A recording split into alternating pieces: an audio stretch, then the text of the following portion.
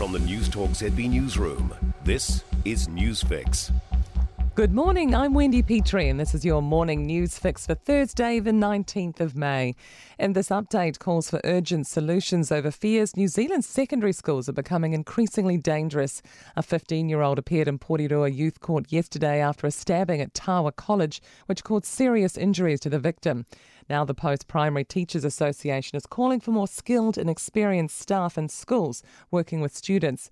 President Melanie Webber says they need to include school counsellors to offer better mental health support. If students feel secure, they can learn, they can bring their best selves to the fore. And we want the absolute best for all of our students, no matter how troubled their home environment is.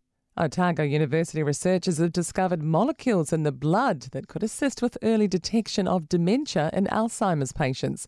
Normally, people are given medication at a point where the disease is too advanced. The university's Department of Anatomy Associate Professor Joanna Williams says changes in the brain occur before people show any symptoms. We hope that this work will lead to a blood test, which could be a routine screen in a general practice, and it might show you that you might have some risk of developing dementia.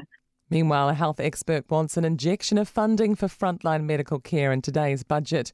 What the government plans to spend billions on will be made public at 2 this afternoon.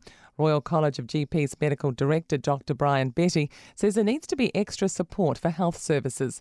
He'd like to see particular investments for GPs and community services to help frontline healthcare. And rising costs of living are at the front of the Salvation Army's mind ahead of today's budget. It says in the long term we need to continue investment in affordable and social housing. Senior policy analyst Paul Barber told Kate Hawkesby there needs to be short-term solutions featured in the budget as well. One of the things we're really looking for is immediate short-term relief for those high housing costs through mechanisms in housing support like the accommodation supplement. There's a strong push for stronger air monitoring around Christchurch's wastewater plant. Schools and households in the east of the city have had to keep their windows closed or bear the brunt of the foul smell coming from the Bromley plant. Work is set to begin to remove the rotting material, a job which could take up to 4 months.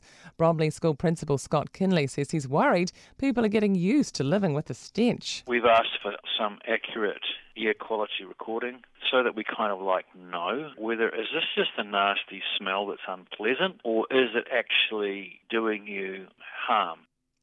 Free student bus fares have been cut back in Tauranga in an effort to curb antisocial behaviour. It comes as drivers in the area have been racially abused, threatened and even attacked.